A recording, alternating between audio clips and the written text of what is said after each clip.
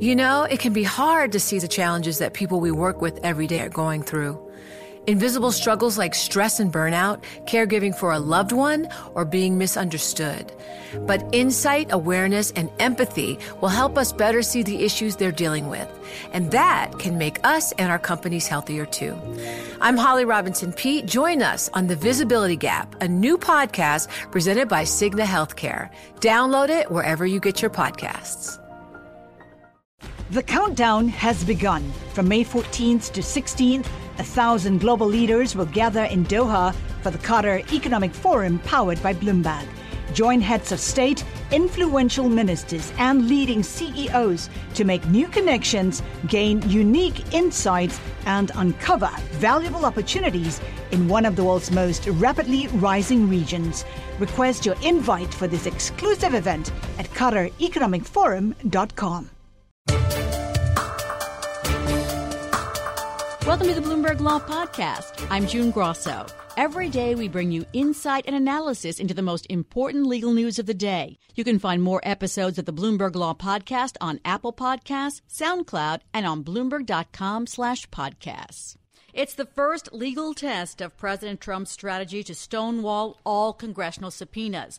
A Washington judge heard arguments this morning over whether a congressional committee can obtain financial records from Trump's longtime accountants, despite objections from Trump's lawyers who said that deciding the full case would undermine the president's constitutional rights to due process. Joining me is Harold Krent, Dean of Chicago-Kent College of Law and author of the book Presidential Powers.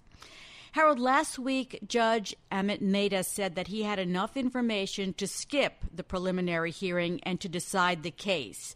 And he said that the question is fully briefed and the court could discern no benefit from an additional round of legal arguments. Is that an unusual departure for a judge? Not at all. I mean, obviously, the issue has to do with the powers of Congress vis-a-vis the president. There's really no factual issue involved in this case. Parties have briefed that legal issue, so it's ready to rule on, and he had the hearing this morning. And President Trump's lawyer said that they've made clear that this is not about legislation. And the judge seemed taken aback by that. What do you make of the president's attorney's arguments that the House can only do congressional investigations if it involves legislation, not if it involves the president's financial records? The president's team is faced with a very difficult task. It has to try to figure out some kind of argument that limits the power of all of these congressional committees to probe into the president's finances, whether it's the subpoena, and this is very similar to the request for the prior tax returns as well.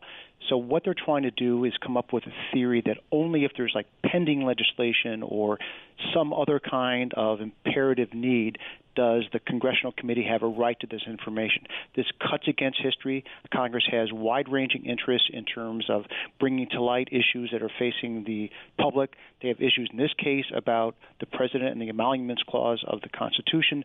So there are lots of reasons for Congress to investigate, to shed light on issues that don't pertain to pending legislation.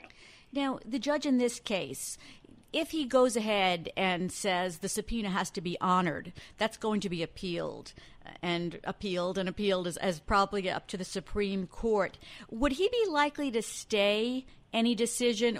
Yeah, my guess is the question is whether he would force the subpoena pending the appeal. And my guess is that he would not enforce the subpoena pending appeal and that the status quo would govern until this goes up the food chain, until the Supreme Court itself. There are, as you mentioned, there are many of these subpoena requests pending. This first one is against the accounting company. There's others against Deutsche Bank from a different congressional committee. And then, of course, there's the issue with the prior tax returns. And I think that they all, at some point, may be bound together, may be separate, but they'll find their way to the Supreme Court. Collaborate for a greener future at the Bloomberg Green Festival, a groundbreaking celebration of the thinkers, doers, and innovators leading the way. From design and culture to technology, science, and entertainment. Hear from inspirational speakers and immerse yourself in climate solutions. July 10th through 13th in Seattle. Title sponsor, Amazon. Official airline, Alaska Airlines. Get 20% off using promo code RADIO20 at BloombergLive.com/Green Festival. Is this just one of the many legal battles where a federal district judge and then an appellate court is going to have to decide the proper balance of powers between the executive and legislative branches? And how do they weigh that? It's a difficult question of how to weigh, because there really isn't that many demarcations in the Constitution itself as how to balance the public's right to know or Congress's right to know against the president's secrecy. But here, this is a different issue, for instance, than the question of the subpoena for Donald McGahn, who was counsel to the president, because there's no executive privilege that's being weighed. All of the really that is being stated by the president's counsel is that this is intrusive, it's irrelevant, but no one is saying that these are sensitive papers from the perspective of the separation of powers. And I think that's a critical difference. I think the president has a pretty good argument that Donald McGahn should not testify about much because he served as the counsel to the president, and executive privilege presumptively attaches at least much of their conversations. But this is different. No one is claiming that these financial records have anything to do with the exercise of the presidency, and I think ultimately Congress will win. Let me follow up on Don McGahn while we're at that point. What about the fact that Don McGahn has testified to Robert Mueller and that much of what he said has been published for every American to read?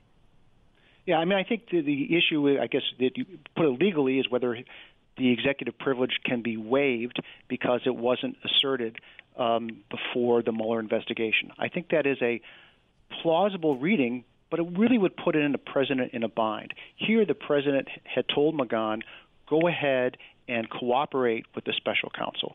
And I don't think he should be penalized for doing that. I think that was perhaps a surprising show of cooperation with the independent counsel, and it should be commended. But to suggest that waived it for all purposes and all times, I don't think should be the rule. And indeed, in another analogy, we have a longstanding rule that classified information, even if it's been declassified once, can be reclassified. That happens often, and I think that the same thing should be held here. Now let's return to today's issue, the subpoena at hand. Many legal experts have said, in fact, everyone I've spoken to said this is going to be a stalling tactic, and it might take past the 2020 presidential election to actually get a ruling on whether or not these subpoenas have to be obeyed. Do you agree, or can this move quickly, as this judge seems to be showing? You're absolutely right. This judge knew what's at stake, saw the stalling tactics, and said he wanted nothing of it. He didn't rule today, but I think he finished the hearing, and he should be ruling relatively soon. Again, because there's only legal issues involved, I think this will go directly to the Court of Appeals, and I think that they can put it on a quick docket as well. I think there's a good chance that this will get heard in the Supreme Court next term, and we would then have a decision before the election. Obviously, that would be up to the Supreme Court, who could slow it down as well. But I don't think delay is – I think delay is on the president's side, but I think delay may be foiled here by a quick work of judges. It's a fascinating issue, and, well, you've written the book on it, so you know how fascinating it is. Thank you so much, Harold. That's Harold Krent. He's dean of the Chicago-Kent College of Law, and his book is Presidential Powers. And just a note here that this particular judge in August of 2018 denied a request from House Democrats to get Trump hotel records from the General Service Administration, ruling that the Democrats, who at the time were a minority party in the House, did not have standing to do so. Thanks for listening to the Bloomberg Law Podcast. You can subscribe and listen to the show on Apple Podcasts, SoundCloud, and on Bloomberg.com/podcast. I'm June Grosso. This is Bloomberg.